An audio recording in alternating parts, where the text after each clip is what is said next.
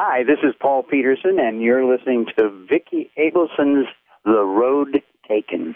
Hi, I'm Vicki Abelson. I wrote a book called Don't Jump. Andy Stone is my heroine, and she was addicted to everything pretty much except heroin. Oh, my God. Oh, yes.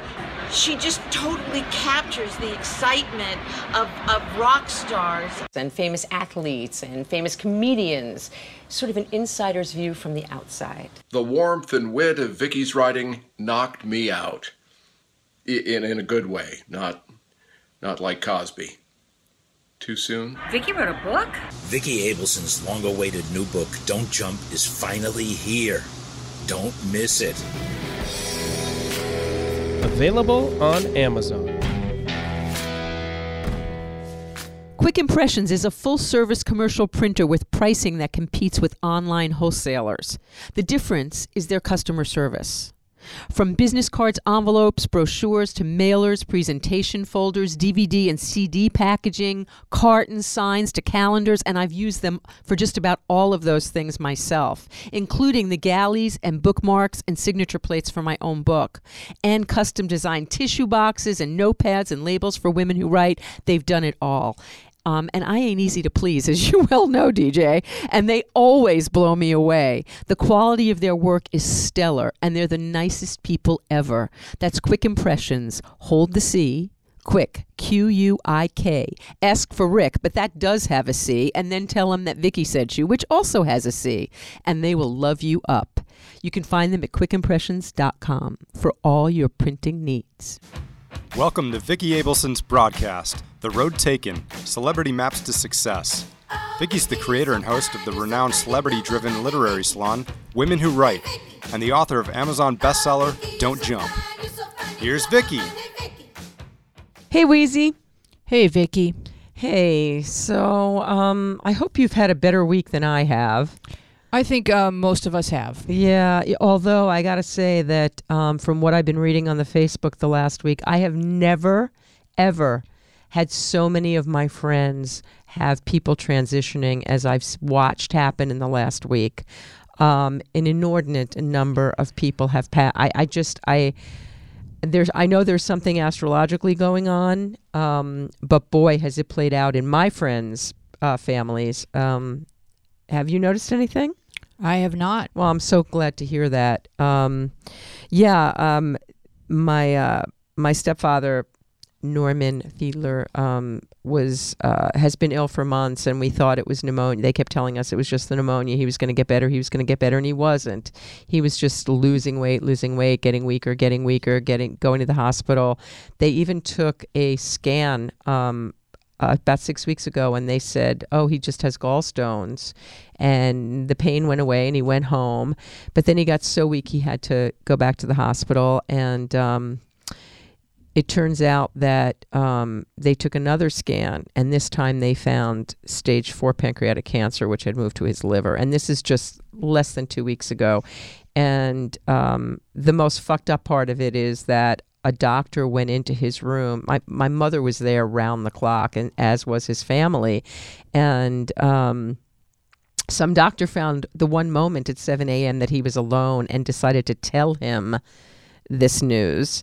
And so the shock of it just, and the fact that he was alone, he kind of lost his mind. He was very, loose. That one thing he never lost were his faculties.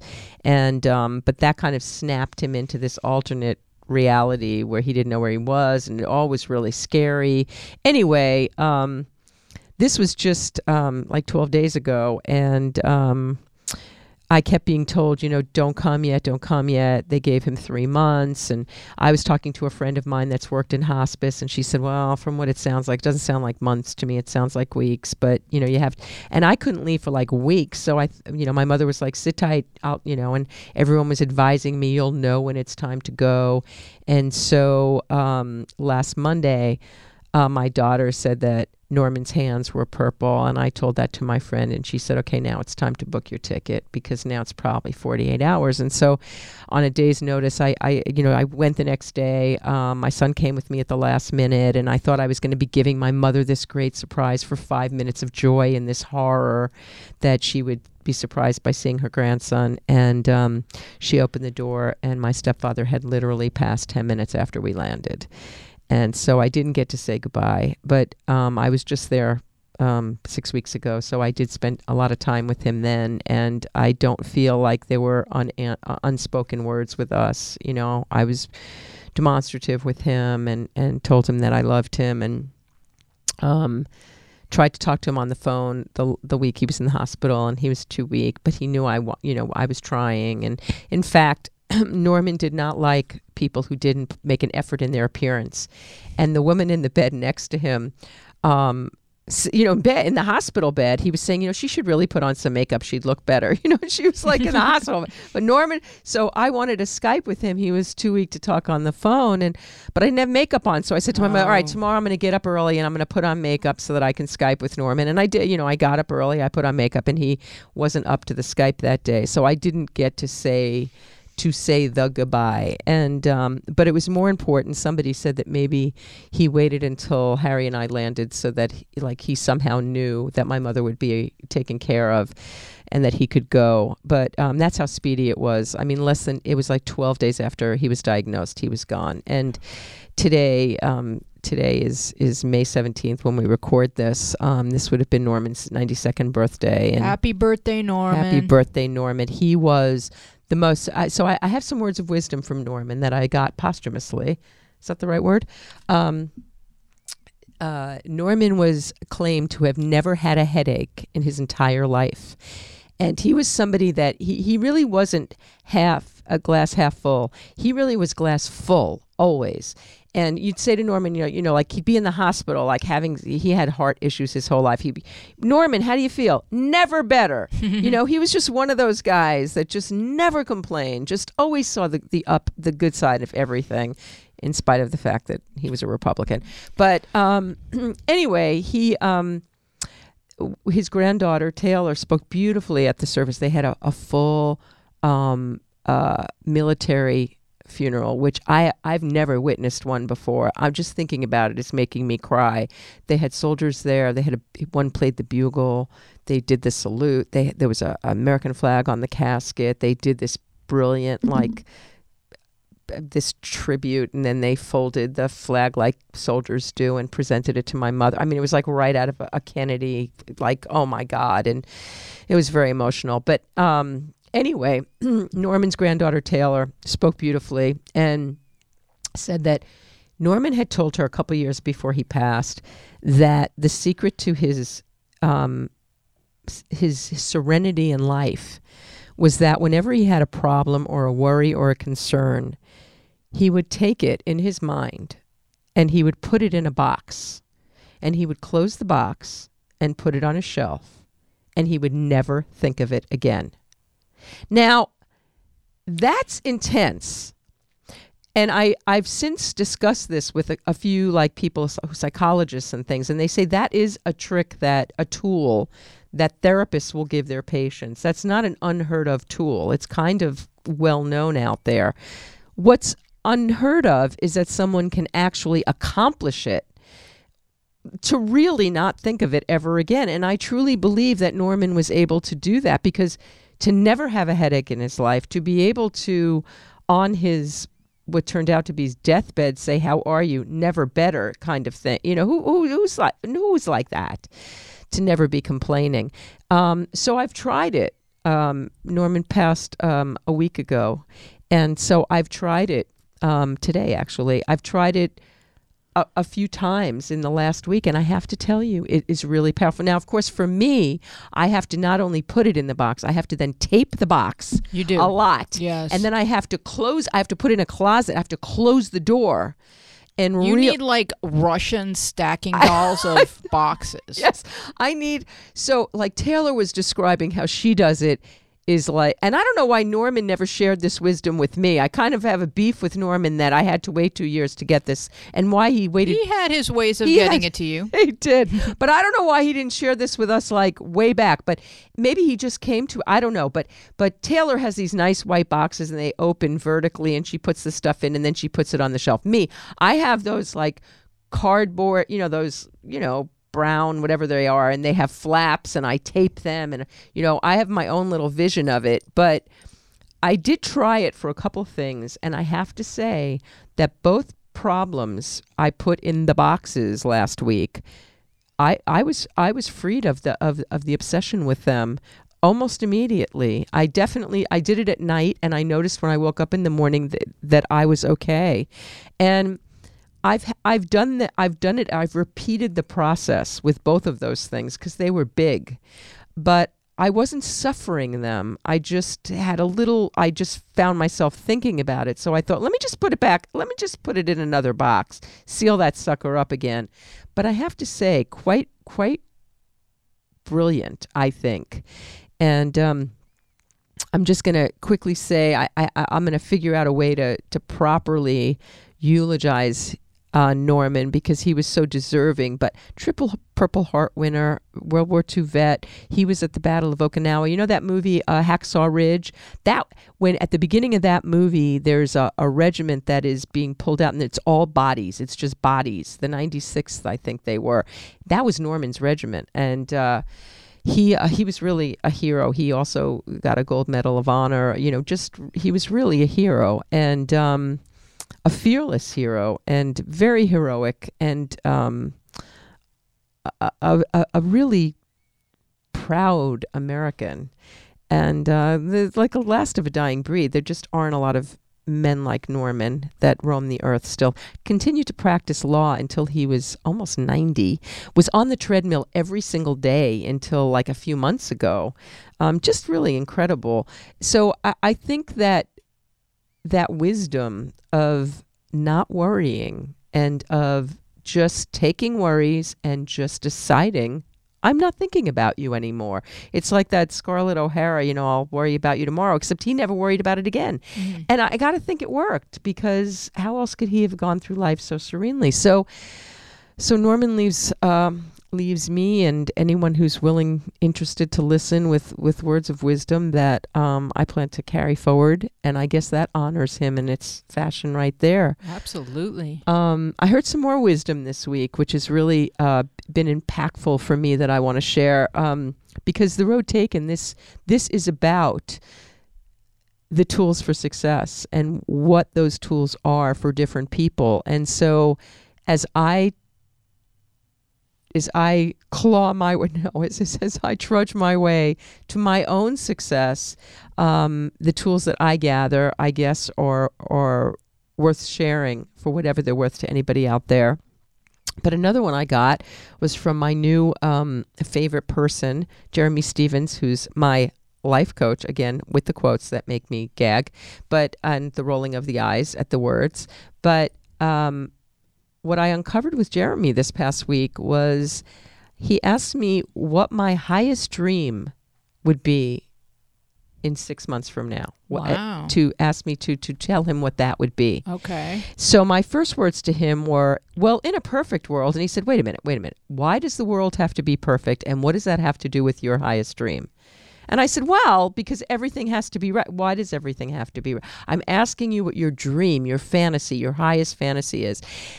And it was really hard for me to wrap my head around that. And so I started again. It took me like 3 starts to stop saying in a perfect world. So I could finally.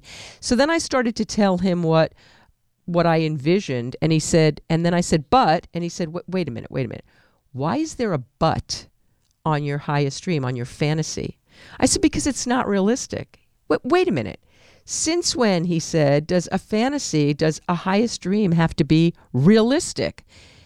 And I realized that I've spent my whole life getting in my own way because I've been told all of my life that my dreams weren't going to happen by people that are very close to me, who have told me all my life that my dreams were unrealistic, that I shouldn't follow this dream, that I should drive for Uber and things like that.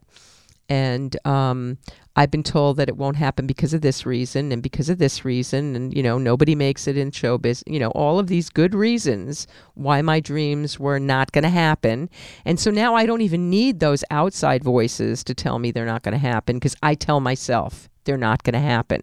So I'm telling my highest fantasy, and while I'm doing it, I'm saying but and giving all the reason. But Jeremy stopped me and wouldn't let me tell him why not. And he gave me a new way of looking at my own goals and dreams and realizing that how could I possibly manifest things if I don't believe it myself, if I'm putting limitations on them myself? I'm telling the universe this can't happen because. So reconditioning all these years of doing things a certain way that was not serving me and to be rethinking it and trying to approach it in a different way.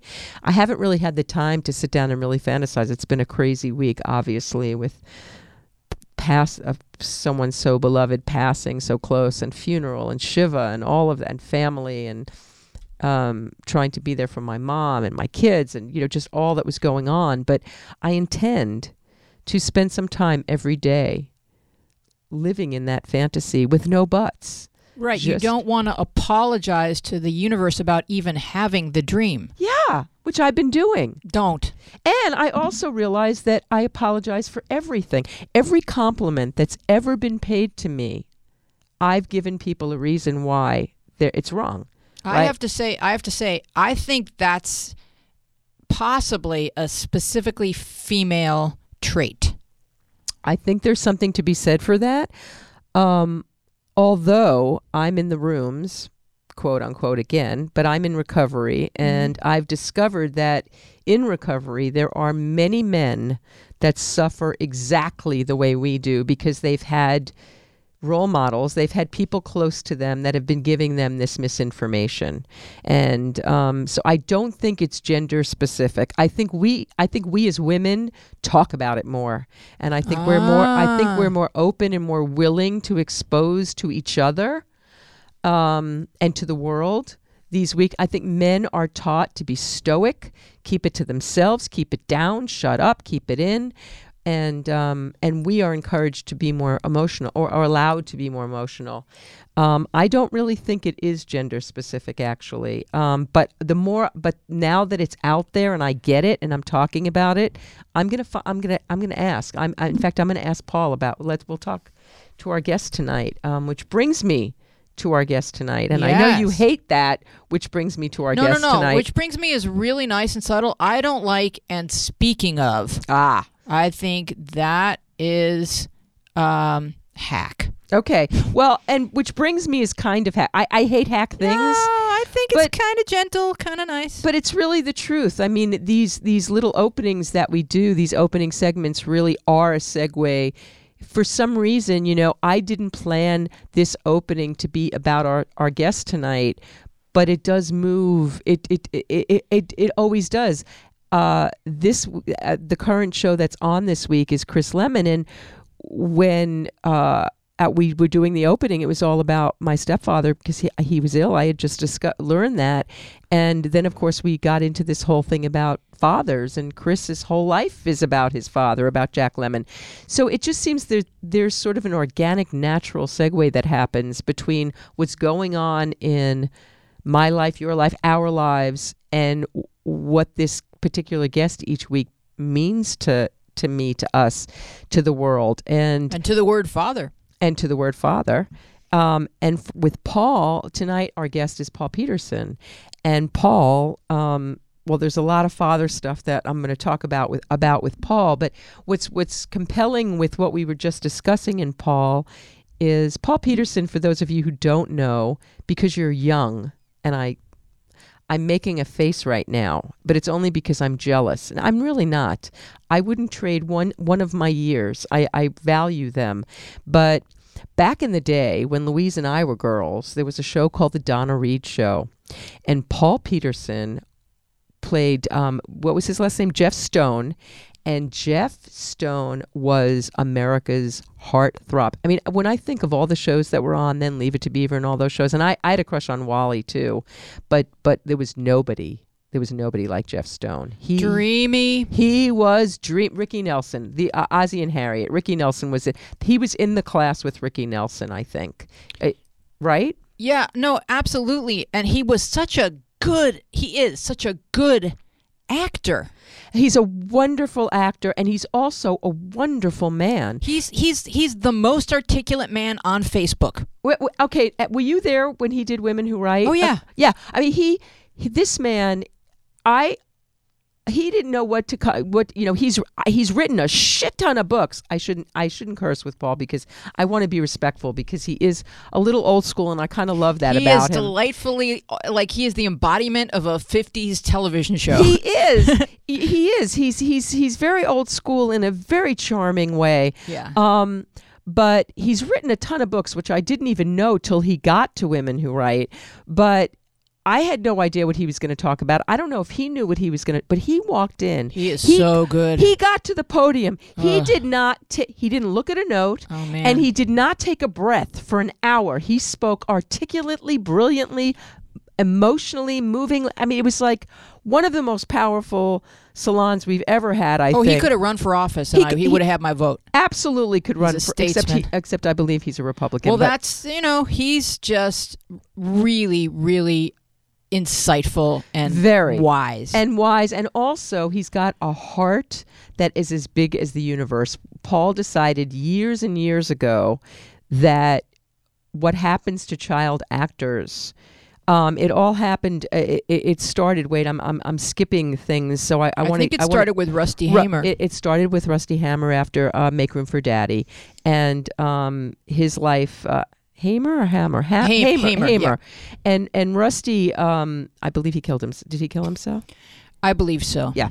And so Paul, it was a suicide.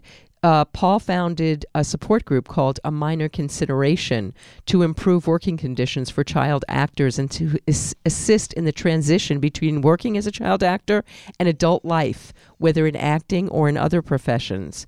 And most recently, he and his people reached out to Erin Moran, who she did not commit suicide. From what I understand, and from what Paul has very articulately stated on Facebook, and which we'll talk about if it's not too hard for him, was Erin had stage 4 cancer, throat cancer, and it progressed very quickly. Not quite as quickly as my stepfather's, but it, like, just within a few months from diagnosis, she passed. And but it's an amazing organization, and they've come to the rescue of many, many child actors who've needed advocates. And so many of these people, I've been friends with Mason Reese, who was the Oscar Mayer kid. I've been friends with Mason for like 35 years, and Mason's had a really smooth, pretty good transition. He's brilliant guy. Yeah, and he's really handled it all really well. But that's not always been the case. He has wonderful parents. I don't think all children in show business, probably the majority of children in show business, do not have the best parents. I think that's probably true, because they want their kids to live out the dreams they didn't get to live. In many cases. And you have experience with that with your teens on Journals Out Loud. Louise is the host of a fantastic podcast for teens and tweens called Journals Out Loud, which she records in this very studio on Tuesday nights. And also with the documentary I made about the Cowsills, the children's... Oh my gosh. The childhood needs to come first, not the career. And boy, the Cowsills are a perfect example of how a parent's dysfunction can destroy a family, almost destroy. I mean, I have to say, Bob is one of the coolest, Bob is one of my favorite, Bob Cowsill is one of my favorite people on the planet. And I just yesterday got another notification. Bob did Women Who Write at least 3-4 years ago. I get notifications almost daily about that video of him at Women Who Write, and the one yesterday was, that is the best chorus, that is the best audience participation I have ever seen, because we started singing along with Bob to the Rain, the Park, and other things, and I knew, and Bob wasn't expecting it. And it's a beautiful moment, because he just kind of stops and he's shocked, and then he picks up the song and everybody's singing along with him. And there are Grammy winners in our audience, and all kinds of women who sing, and make lots of records and things. And so they really know how to sing. It sounded great. But anyway, getting back to Paul. So Paul started his career as a Mouseketeer, which I have, once I heard that, I have this vague memory, and I can kind of picture him with the ears on, but I would not have known that otherwise. He appeared in the movie Houseboat with Sophia Loren and Cary Grant. He's the best child actor in the history of child actor performances, in that movie with his little crush on Sophia Loren, it is just delicious. We're going to have to talk to him about Sophia and Carrie. Oh, my God.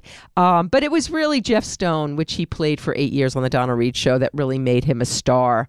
And that was from 1958 to 1966. So I was born in 55. Louise, you're a little younger than me.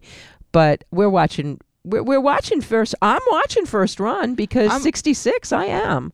I think I remember it more in reruns. Yeah. Black and white was the reruns. Yes. Yeah. I mean, I remember watching it for years after in reruns, but I did see, I don't know, I don't remember what night it was on. It might have been Friday night. I don't remember, but I do remember being a little girl and watching it with my brother and I do remember that. And his dad, one of the dreamiest TV dads. Oh my God, Carl Betts. Oh, yes. I wanted him to be. I love my dad. I loved my dad, but Carl Betts was pretty, pretty cool. Him and Ward Cleaver. Very cool dads. Smooth. Very cool dads. So Paul was actually honored as by the Young Artist Foundation with its former Child Star Lifetime Achievement Award because of the impact that Jeff Stone had on society. After the Donna Reed Show, or during, I guess, some of it, he recorded a series of pop hits, and he had a hit with She Can't Find Her Keys, Amy, Lollipops and Roses, and I have to tell you the story of this quickly. The night before Paul was coming to Women Who Write, I was writing a bio on him, and I was looking up his stuff, and I saw the Lollipops and Roses, and it's giving me goosebumps to this minute. Because, the Bacharach song? I know, I don't believe that was a Burt Bacharach song, Lollipops and Roses. I'll have to look up. I'll have to ask Paul who wrote that song. But I remember Jack Jones had a hit with it. Yeah, that's a Bacharach song. Okay. Yeah. Okay, thank you. But Paul had a big teen hit with it, and I had forgotten that. And Lollipops and Roses is one of the very first songs, maybe the first song my father ever sang to me and sang to me throughout my childhood. Aww. And on the night that I was doing the research, I have every hair on the back of my neck is standing up right now.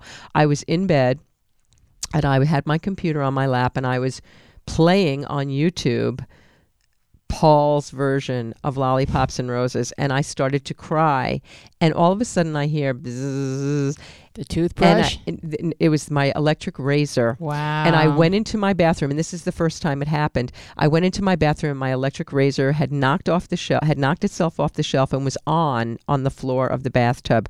I turned it off. I put it back on the shelf on the windowsill. I came back. I turned back on Lollipops and Roses, and I hear bzzz. This went on for at least an hour. Every time I turned off the razor and put it back on the shelf, it would do it again. And that began my father communicating with me, I believe, through my razor, which went on for at least a week after that. And it happened. So I was telling the women, Paul and the women of Women Who Write about it, and somebody screamed out. He also had a hit with a song called My Dad, which totally freaked me out because I didn't even know that. And I was hoping that the razor would act up at Women Who Write, and I had it there to show everybody, and it didn't start during the salon that night. But when everybody left at 3:00 in the afternoon, I went upstairs and my electric toothbrush was on and had been on for I don't know how long. Wow. So Paul was definitely a conduit to my father communicating with me, which is extraordinary. The powers that man has. Anyway, so Paul also had a hit with My Dad. Wait, can I just rewind? Yeah. If he has a song called She Can't Find Her Keys, I need to hear that.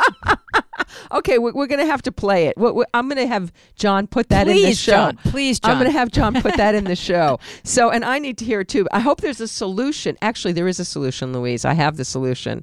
I had to finally get to the point where I put my keys in the exact same place. Exactly. You have to have always. a system. I have a system. You have to put it into place. And they only go in that That's it. There's no deviation, because if I deviate, they're gone. So I have a little tray on my table when I get in, and they go in that every time. And my headphones go in there too, and it's the law. Please speak to my husband. So anyway, so Paul had these hits, and actually he had a number 6 hit on the top 100, and he was recording for Motown through the 60s, and he also released Chained and A Little Bit for Sandy, also big hits. So then in the 70s, he decides to reinvent himself, and he goes back to school, goes back to college, and he decides to be a writer.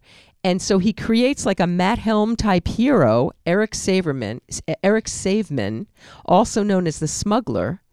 And in 1 year, Pocket Books published 8 smuggler novels. It took me 13 years to write one book. He's published He's 8. just whipping them out. 1 year.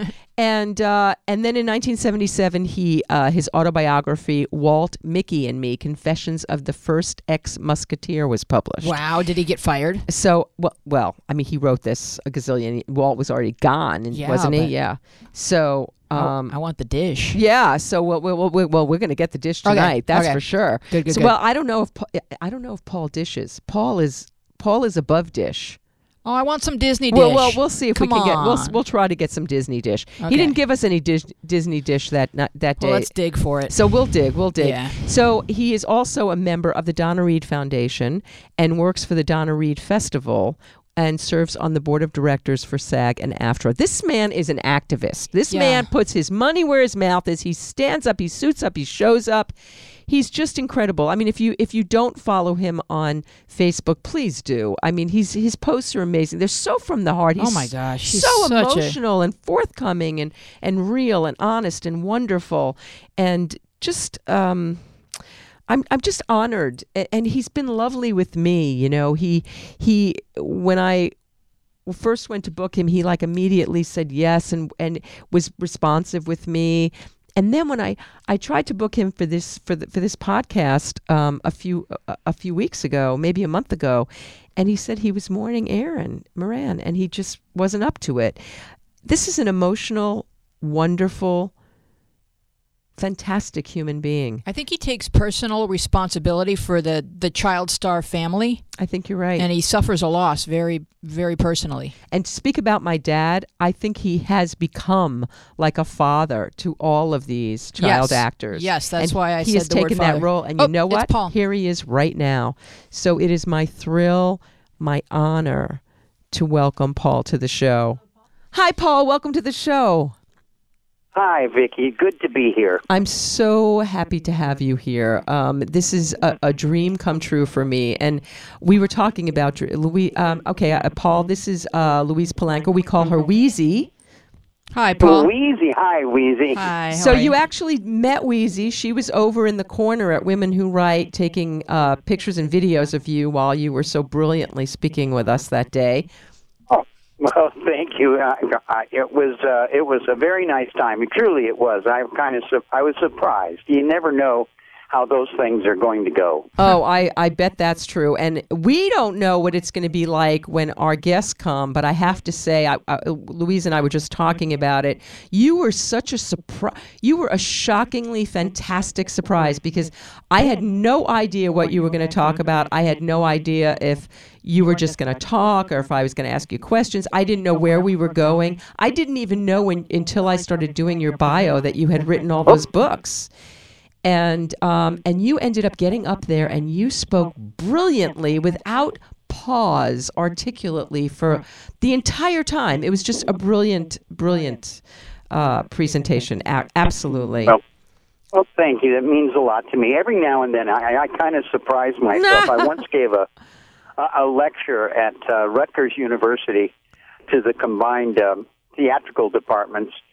And all of a sudden, I felt this tap on my shoulder, and the professor who had invited me was tapping. He said, "Paul, we have to give up the room. You've been talking for 3 hours." Oh my God, that's hysterical! But if I would have been, if it would have been Wheezy and I in the audience, we probably would have sat there for another after that. Wow. I also want to tell you that Louise is very much in sync with you. She did the documentary on the Cowsills, the family band, and so she really understands your plight about child actors and what happens to children who are sort of not cared for properly, who are successful early in life. And we're going to... Well, as I think I told you all, it ends up, the shorthand for all of this is damaged goods. Mm-hmm. Even when things go well and you plan accordingly for your future life, you are still damaged goods. Oh, we are going to talk at length about that. But we're going to go back, though, first, and we're going to talk about Little Paul Peterson, because we want to know about you. We want to know about Little Paul. There wasn't a lot before because you got famous so young, but there was a beginning to your life, and I'm really curious about it. So where did you grow up, Paul? Well, it was kind of a split upbringing. I was born in Glendale, California, right 1 month after World War II came to an end. Uh-huh. And because all of my family worked at Lockheed, once the wartime industry shut down, in order to eat, we had to move back to Iowa, which is my ancestral home. Uh-huh. And we lived on my aunt and uncle's farm in northwestern Iowa, Cherokee County. And then Lockheed called my father back to work, and we returned to Southern California in time for me to go to first grade. And from there, we were just a hop, skip, and a jump from Hollywood, living in Burbank.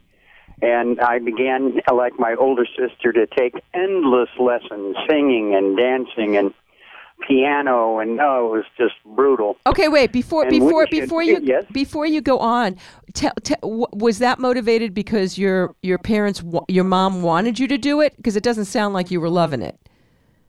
Well, I tell you the truth. My mom was bigger than me. I loved the singing. I truly did. We sang in church. My sister had a wonderful voice. People would applaud. I mean, we were that good. Yes, I believe you. And the dancing and all the rest just kind of went with it because, back in the day, the discipline in the entertainment business is you had to be good at everything. Right. Sing, dance, act, sword play. And those were the standards my mom thought were important. And I was fortunate enough to have some really good teachers. I showed a lot of leg when it came to dancing, and I was quickly sent over to a brilliant black dancer by the name of Willie Covan. And Sally Sargent, my dance and singing teacher, was known in the business. And when I started making appearances, the kind of amateur appearances at the VA Wadsworth Theater and at churches around town, and then finally at the Hollywood Bowl, people noticed. And that inevitably, as I told you, led to the open audition at Disney to become a Mouseketeer. Okay, wait. Before you get to the Mouseketeer, so what I want to get the essence of before we move forward to understand, when you were very little, while you were still in Iowa, did you have any? What did you want to be when you grew up? What was the first thing you remember wanting to be when you grew up? I wanted to be good.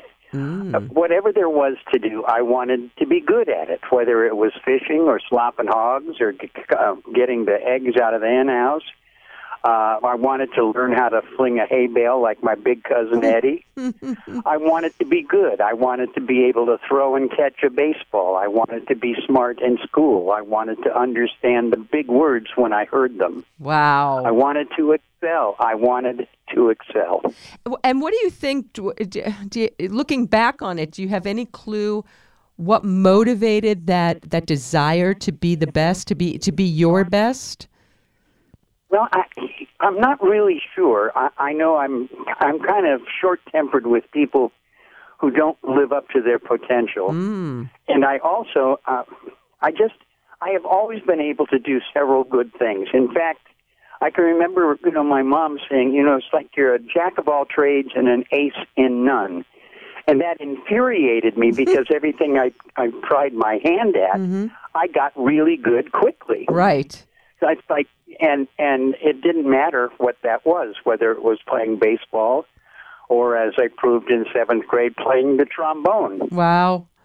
So it sounds like your mother was a bit of a taskmaster, and she was difficult. Oh, yes. So she was difficult to please. Yes? No, absolutely true. Yes. In fact, one of the seminal moments of my life came the 3rd year of the Donna Reed show. I was still taking a bunch of lessons everywhere. And finally, I just had enough and we were sitting in the living room of the home I had already purchased for my mother. And I finally stood up to her and said, "Mom, I've got the damn job." Wow. Wow. So do you think it's possible that that perhaps your quest to be perfect, to be your perfect self, your best self, was because you wanted to please her? Oh, I think that, yes, indeed I do. Resolving that issue was a major component in getting healthy. But, the interesting thing about this, Vicki, is I had a lot of friends, athletic friends, brainy friends, singing friends, dancing friends. I always wanted, I really like being around people. And I want to like them, and I want them to like me. Well, you've succeeded there a gazillion fold. I mean, you are so beloved that I have never heard anybody say a negative word about you ever in my life. I can't remember reading a negative word about you ever. And to get through all of those years of show business and have that be true says so much about you, Paul.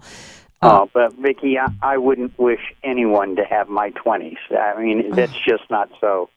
When I remember while I was on the board at SAG and AFTRA, on both boards before the merger, people would say things to me, and I would look at them and say, "You've never seen me drunk."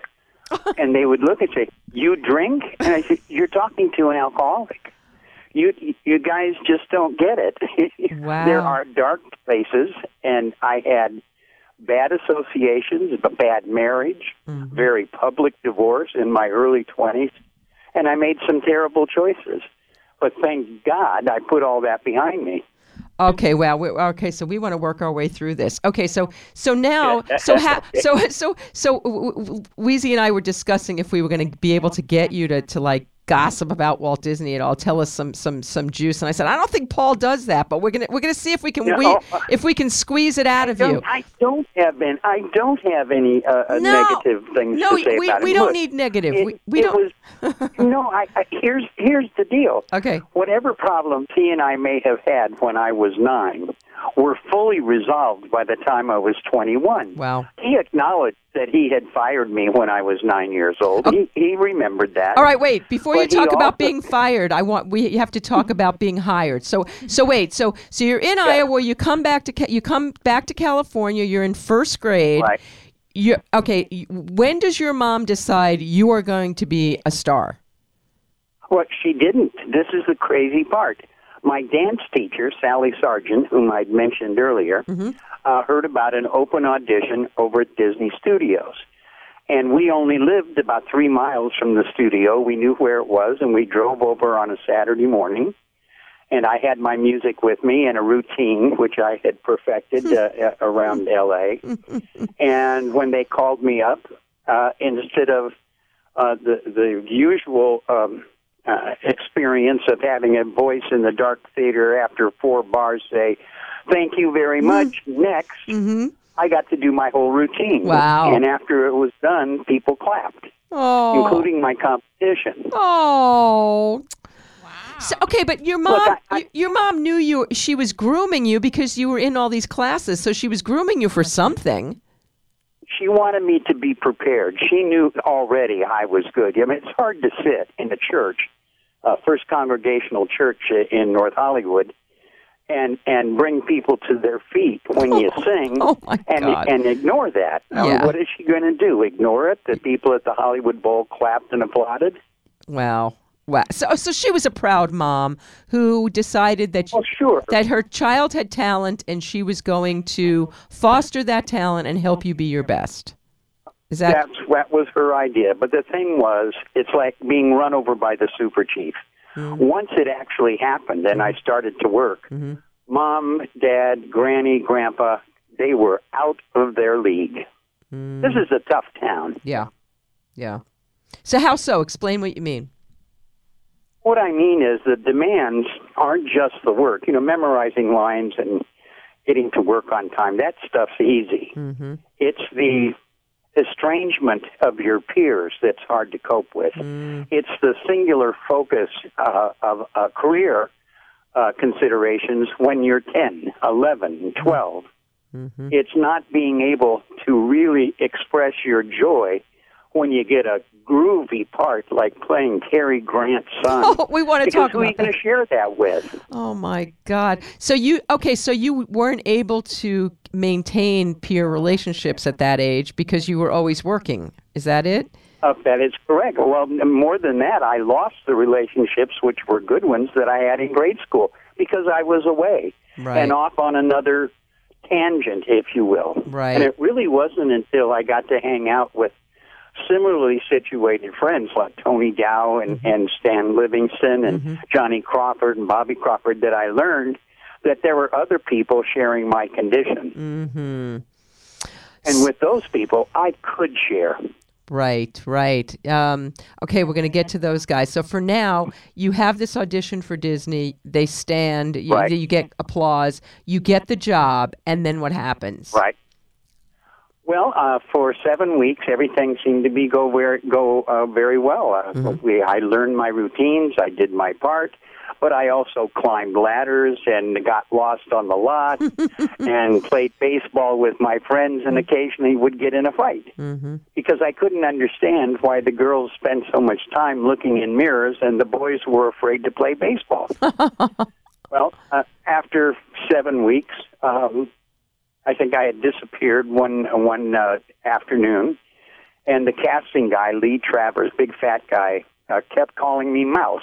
And I hate nicknames because my real name is William P. Peterson. So it's Willie P.P. No, he won't. Willie P.P. No, he won't. Anyway, so this guy called me Mouse on a Friday afternoon, and I punched him in the stomach and said, "Don't call me that, fatso." Oh, God. And standing behind Lee Travers was Walt Disney, and I was fired. Oh, God.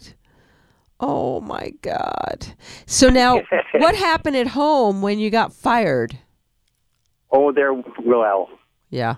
I wasn't beaten, but I was so ashamed because in a blue-collar family, you just don't do that. Right. You don't misbehave on the job. Jobs are life. Mm-hmm. So the only solution that you have to understand to losing one job is to get another. And by the time I was fired, I had an agent and was already going out on interviews well before the Mickey Mouse Club aired in late September. Wow. And before you know it, I started booking jobs. Okay. Good little jobs that got bigger and bigger and bigger until I didn't miss the Mouseketeers at all. Okay, so yeah, I guess playing opposite Sophia Loren and Cary Grant would alleviate any issues missing Annette. So tell us. Although Annette was pretty wonderful, I have to say I kind of loved Annette. So tell us about working with Sophia and Cary Grant. Oh my goodness. Well, it was one of the great experiences of my life. First of all, Cary Grant was a huge star in our family. Mm-hmm. Mom was absolutely gaga over him. And when I landed that job, he personally selected the three children, me and Charlie Herbert, Mimi Gibson. Wow. And Mom turned over heaven and earth to make sure she could come with me to Washington, D.C., which was one of the great 7 months of my life. Wow. Of course, I fell in love with Sophia Loren, but what I loved most of all was doing good work with an excellent actor willing to share named Cary Grant, who I became friends with even though I was 12. I was only 12 when I did that. Oh, my gosh. But I knew where I was, and I wanted to please, and I was in love with Sophia Loren, and I was in our nation's capital in an era when it was safe to walk the streets. Wheezy was saying before you joined us, pointing out, reminding me how brilliant your acting was, that you weren't just a child star, you were a gifted actor. And your crush of her in that film is... Go ahead, Wheezy. It's of course the scene where you teach her the song or what the lyrics mean. Right. And it's just precious, absolutely beautiful. Yeah. Oh, it was a wonderful moment. You're here, the moment's near, I'm almost in your arms. Of course, Of course, it was a great moment. I knew it was a great moment. It was. It's fun to be a good actor. Yeah. Because look, I got more than my share of jobs because I took it seriously. When I walked into an audition, and you always go in alone, I wanted to knock their socks off. I wanted them to stand up and say, "You've got the job, send everybody else home." That's how good I wanted to be. And you became that. So when you got fired from the Mouseketeers for kind of screwing around, was that the end of your screwing around days? Pretty much, yep. I took it pretty seriously. I wasn't going to have that feeling again in my heart, and didn't for really quite some time. But look how fortunate I was to be able to work. Well, hell, I did a Playhouse 90 with Michael Rennie and James Mason, and I didn't feel like a little kid in their presence. I felt like a competent actor. Wow. Who had the chops to work with them. Wow. How old were you then? What's funny, about 11. And I seemed to understand what the drift was. And even Michael Rennie and James Mason at the time knew that I knew what I was doing. And this is a live broadcast, mind you. Wow. So we weren't fooling around. Wow, I love James Mason. Oh my gosh. And to be able to hold your own with him at 11 years old is astounding. That's when you know, Vicki. Yeah. You feel it in your gut. It's not intimidating. And when in professional crews and in professional settings, the people who know the difference recognize it. I don't care if you're 5 years old or 80 years old and in a wheelchair. This is fascinating, Paul, because I don't think we've ever had a guest that's been so clear from the start of their life what they wanted and to be excellent. I don't think I've ever heard anybody say that before. Was there anything that you struggled to be excellent at? Was there anything that challenged you that you couldn't conquer in your life? Oh, sure. Math. I hate math. Me too. I struggled up through the 8th grade and finally said, "That's it. I'm done with this. Give me words every time." And I could never play basketball, and that infuriated me. Of course, I was very small for my age, and that I knew I was doomed. But other sports, bowling or golf, and I loved those things. Just never had time for them.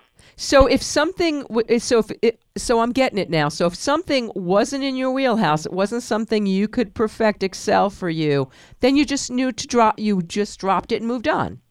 Is that true? That is exactly right. It's like, what did I'm trying to think of his name? Played my dad in a. Oh heck! The story is better with his name, but nonetheless, he said, "You got to when you find out you're not good at something." Don't do it. Yeah. Hell yeah. I know you don't mean Carl Betts because I'm sure. No. Yeah. This is his name Bob would never. Cummings. I knew it would come to me. Oh, I love Bob Cummings. Oh. Yeah, me too. What did you work with Bob on?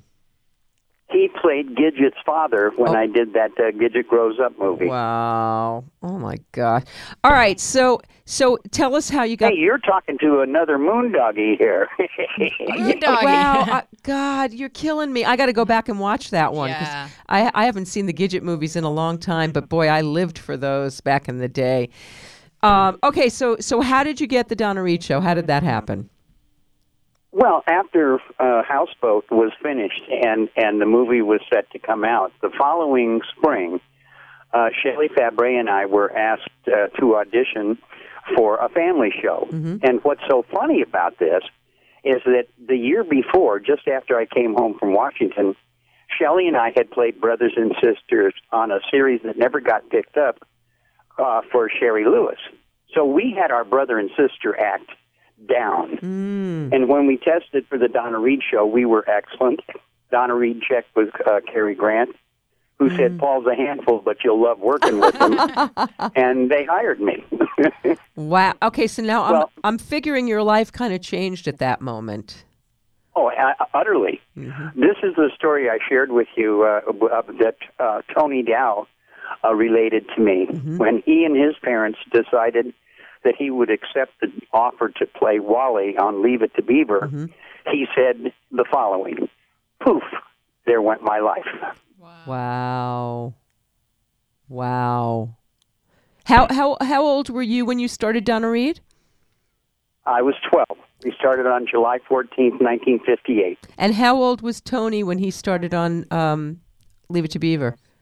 He was almost 15. Okay.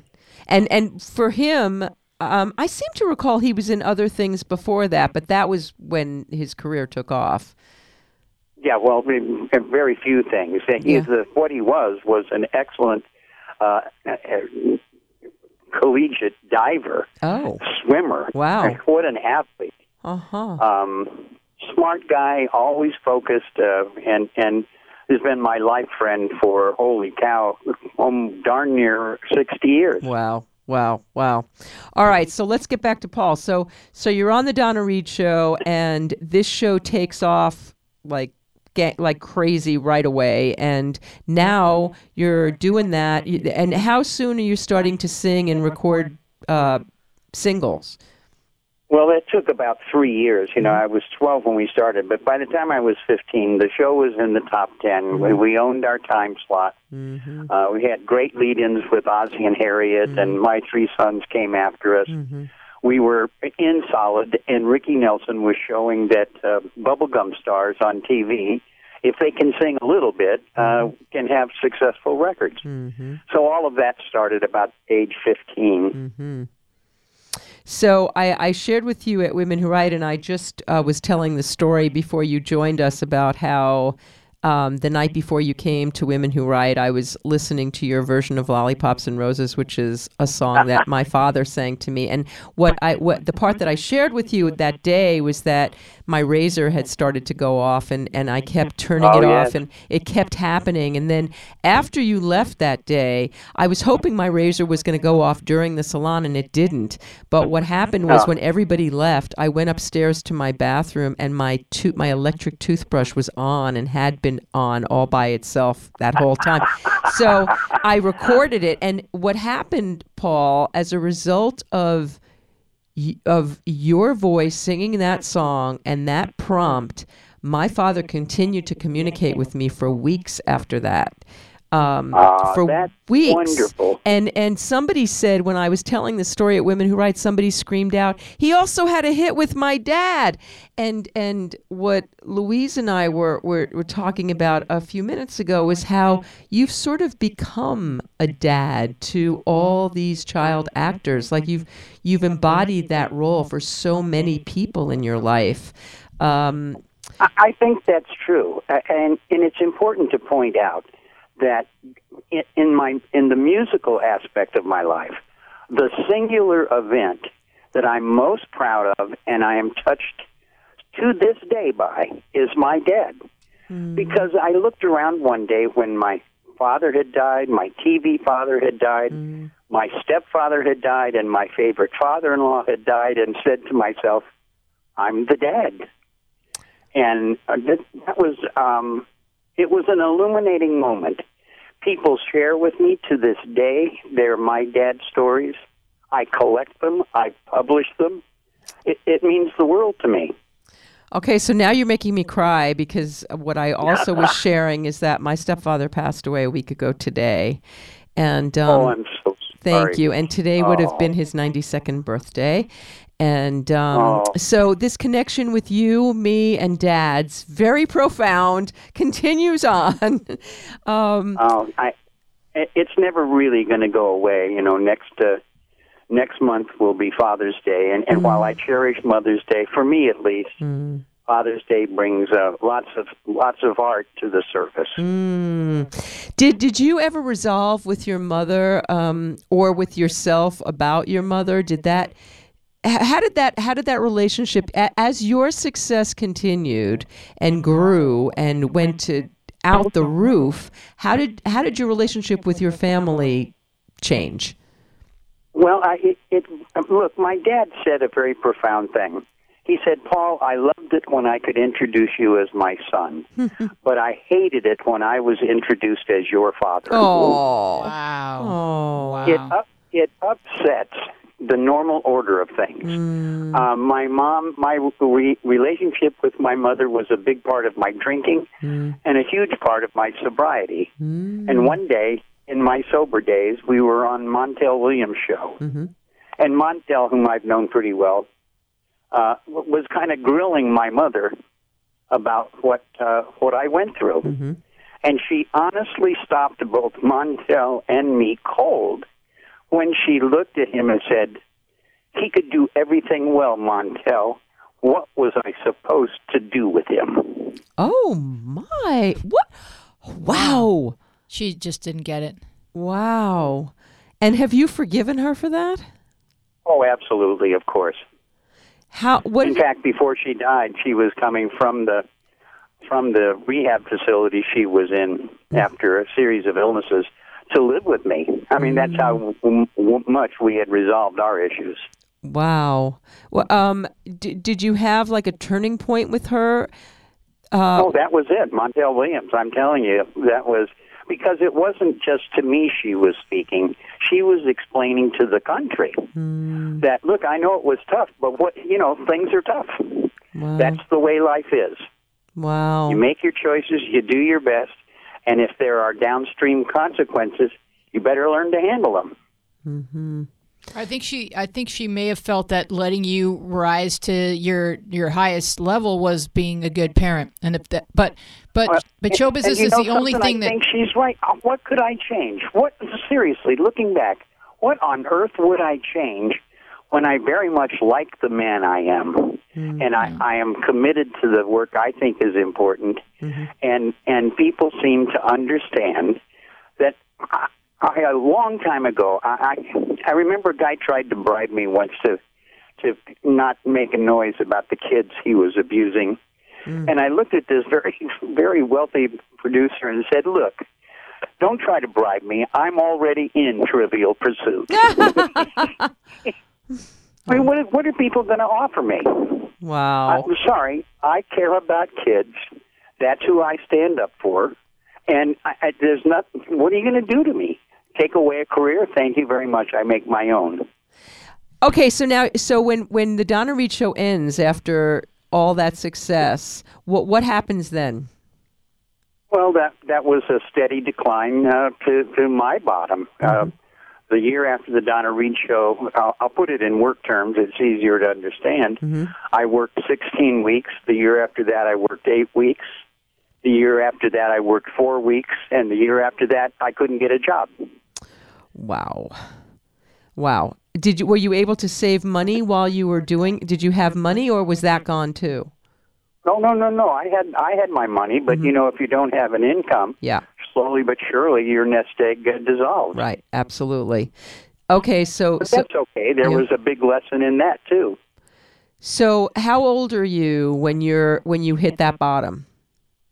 25-ish or so. It was about just short of 1970, and Mickey Rooney came to my house the year before that, and I hadn't invited him. He showed up at my door, sat me down on my couch, and said, "Paul, you got to get out of town, get your education, and don't come back for 25 years because they won't let you work anymore." Wow. And when I asked him why he was telling me that, he pointed that finger at me and said, "Because it happened to me." And, of course, he was correct. Okay, so now he tells you this, and you're at your bottom. Yes. And so what do? A year later, I was out of town and back in Connecticut and doing exactly what he said, trying to reestablish my own credentials in education. I got a book contract out of Simon & Schuster and put my life back together slowly but surely, one day at a time. And okay, so now are you drinking then? Are you sober then? What's going on there? Well, I didn't really get seriously sober until years later. And the reason was, frankly, my kids, the gang, minor consideration. There were so many things I wanted to do, and I knew very clearly that I couldn't accomplish any of that unless I was sober. And I mean cold sober. I'm sober 15 years, by the way. Hey, good for you. Good for you. Yeah, good for us. Okay, so That's right. Yeah, absolutely. So you don't decide to just like change your life, get a little education, and start like this other little career. You like publish, like you publish how many books? 8 books in like 1 year. You're turning out. No, it took a few years, but by the end of the writing career, before I moved back to California, I was up to 16 books, and 14 of them all published by Random House, Simon & Schuster, Wow. Trident, important publishers. I was making a career of it. Wow, wow. And do you still write? Oh, I surely do. I mean, I know on Although Facebook. it's targeted writing. Targeted writing. I don't know if you see my Facebook pages. Yes, I do. People seem to like my postings. Your postings are fantastic. We were just encouraging everybody to follow you. It's brilliant. And what you wrote. Well, what you wrote after Aaron passed was just beautiful. Oh, it was so, that is such a shock and so painful. She and I were not close. Mm-hmm. I try to explain this to everybody, but the gang, this gang of 800 or so former kid stars, had early on reached out to her, befriended her, and they were close to her. Not in the way I was. I'm kind of Grandpa Paul these days. But these people really had extended their hands, understood her circumstances, her desire to be private, and even though we all would have loved for her to be here in Southern California with quality medical care, with just a drive of 20 minutes, but she wanted what she wanted, so there you are. By the way, I spoke to Anson Williams earlier today, and he said to send you his best regards. And of course, mine back to him. Here's a guy who is truly faithful to his friend. Yes, he's been quite a friend to me as well. He's been mentoring me. He's a lovely man. Yes. And he's had his own health issues in recent months, which he has just gotten to the other side of. But he also faced the big C and had some rough months here this year. But he sounded fantastic today when I spoke to him. That's good. It is, the health issues, truly, at the end of the day, it comes down to, the well-being of your family and your health. If you lose your health, or when your friends lose their good health, it changes everything. It truly does. Absolutely. So tell us about the beginning of A Minor Consideration and how Rusty Hamer and how that came into, how that happened. Well, I had always stayed friends with my kid actor chums, especially my contemporaries. And along about 1990, one of my close friends, Rusty Hamer from Danny Thomas Show, suddenly killed himself. And he was alone, impoverished, in DeRidder, Louisiana. And why this impacted me so much is simple. I didn't stop when I was going through New Orleans to go see him. This is my life friend. We raced cars together, chased girls together. I talked to his brother all the time. Why didn't I show up? Well, the answer to that is A Minor Consideration. I set aside the manuscript I was writing called A Minor Consideration, and instead of just collecting in these stories and relating them to other people, I decided to do something. And at that time, this is January 1990, we had Todd Bridges was in jail on attempted murder charges. Danny Bonaducci had lost another job. Dana Plato was naked in Playboy. And Drew Barrymore was writing a biography detailing drug and alcohol use at age 9. So there was a lot of work to be done. And so how did you start? How did you band together with others? Did you do it yourself? How did you build this? Well, at first I shared my intentions with my wife, who is a show business nurse, and we started making phone calls. The first person I reached out to help was Jay North from Dennis the Menace, who was threatening to kill people and was profoundly unhappy. And phone call by phone call, personal intervention by personal intervention, and by the grace of God, people started to respond positively when I asked them to please help. Not that they owed these famous youngsters anything, but in the spirit of just love, I don't know what else to call it, we gave people something, and it was time for them to return the favor.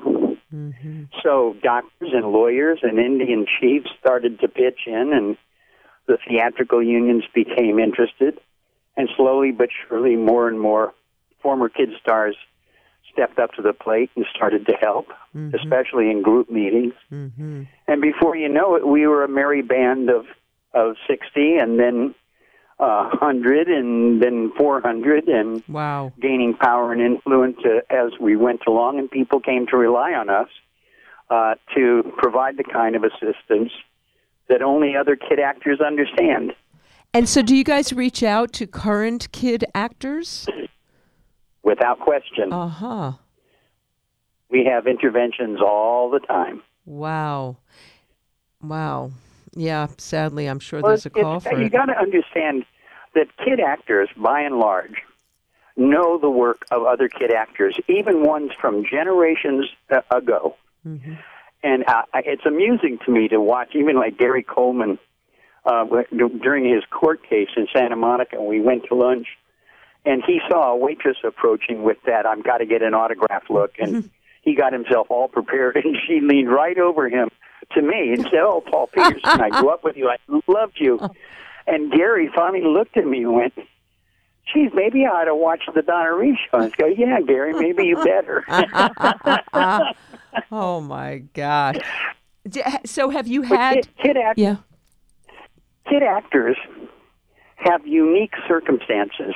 We understand what it feels like to be called out as some kind of a nose in the air, thinking you're special when all we're doing is working. When people say the meanest things, or like so many of my girlfriends, nobody calls them for a date because they assume they're busy. Right. And a lot of beautiful Hollywood women are sitting home alone on Saturday night. Wow.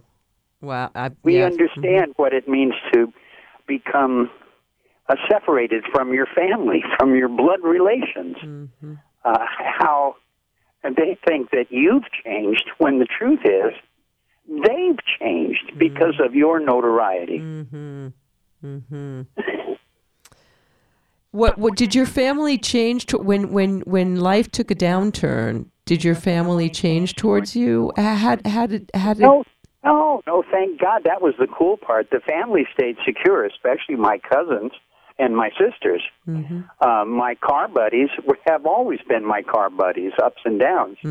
It was the industry that, had enough of me. It was this thing called work that disappeared. And after starting a career as a writer and being pretty successful at that, when I came back to Hollywood to be here to help these other kid actors, people got it. It was like, well, of course Paul does that. That's what his whole life is about. And you know something? They're right. So I assume that other than that stop that you didn't make to Rusty Hamer, I'm feeling like, I hope, that you've lived a life without regret, because it seems that you've followed every path to its greatest possible conclusion. Do you? I think so. Look, I'm feeling very content. I've told people, in my bio, I even say I don't want to go to bed at night, and I can't wait to get up. And of all the things I've done in my life, and I've done some special things, the tombstone is still going to say, the founder of A Minor Consideration. Oh. That's quite an accomplishment, Paul. Something to you are justified in your pride in that. That's an amazing feat. Is there anything still ahead that you aspire to accomplish? Is there anything else that you want to do? Well, yes, I want to. A very prominent businessman out of Chicago, Mike Lanigan, told me 10 years ago, you have to prepare your successors, Paul, because that's the job of a CEO. And I had been hoping that other former kid stars, younger than I, would pick up the baton, if you will. Mm-hmm.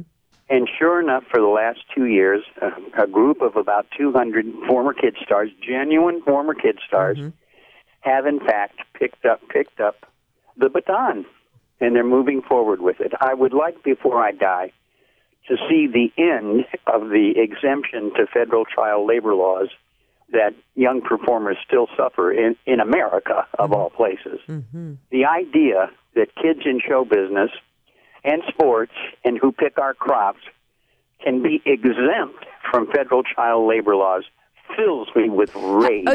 It's absurd. Can you explain that to us a little bit? That makes absolutely no sense. Sure.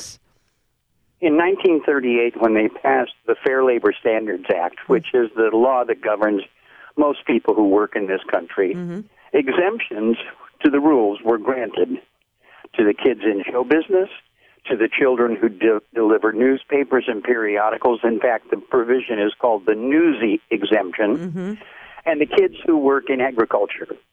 There are some other categories as well, about 40 in all. And since 1938, there has been no federal standard for these children. Now, it's one thing to think privileged kids in show business have got it bad. What about the 800,000 kids that are picking our food? Oh, my gosh. They are exempt. And this was called the Newsy exemption. And if you live in a good state like California with highly publicized and enforced child labor regulations for show business, you'll be okay. But not in North Carolina, not in Albuquerque, New Mexico, not if you work in some of the southern states, or even supposedly enlightened Iowa, you could be at risk. Wow. That's why these reality producers shoot in out-of-the-way locations, Arkansas, Georgia, Pennsylvania, for God's sakes. We had to go to Pennsylvania to get them to enforce their own laws. Wow. So how does that law get federally get changed? How does that happen? Well, I wish I could tell you it was simple, but there's heavy money on the other side. They will never say it publicly, but people are making money off children. It's just the way kids have been monetized on the Internet now. There are forces, dark forces, which like exploiting children. They like it. And you can see it all around. The sexualization of young girls, how often, the abuse of boys. Paul, how often in the kids that you encounter is sexual abuse an issue of what they have experienced in Hollywood? A third of the time. A little bit more for the girls, although the boys are catching up these days. Oh, boy. It's real. Look, it's real. The casting couch has been real since the 19-teens. The young hopefuls are out there on Santa Monica Boulevard and on Melrose any night of the week. You can go see them. Beautiful kids willing to sell their souls. What I didn't mention earlier is that Louise also has a podcast called Journals Out Loud, which is for tweens and teens, where they talk about social issues for kids and answer questions from kids out in the world. There's an app, and there's all kinds of ways for kids to participate, to talk about things that their concerns. And so Louise... Oh, good on you, Weezy. It's so important. Kids are being shafted. It's just terrible what's happened to kids. You know, you heard me say this, Vicki. When I went to school in Southern California schools, especially LAUSD schools, were the number one stop in the number one state and the number one nation in the world. Today, California is tied with Mississippi, and America is 28 on the science and technology issues. 28. Who voted for that? Not a soul I know. Well, I tried my best in Washington, but apparently, even though we had plenty of access, we got no help from the Clintons, either Bush or Obama, because they listened to other voices. Well, I hope that the generation up and coming is able to impart some change in that regard. Those are tragic. Me too.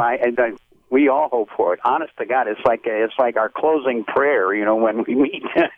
Let's not forget Washington, D.C. Absolutely. And so what are those meetings like? I want to be a fly. First of all, it's a bunch of people that I like. You're all like our childhood heroes. What's it like when you all get together? True.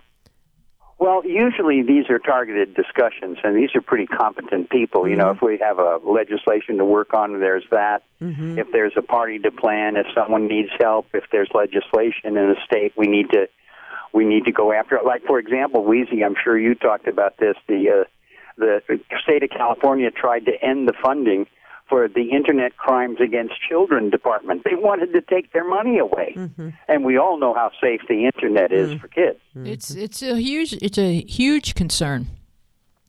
Yes, indeed. So that's what the meetings are like. But the other part is we have a lot of fun together because we don't have to do much explaining. Mm-hmm. We've all got stage parents or had them. We've all been stopped for autographs.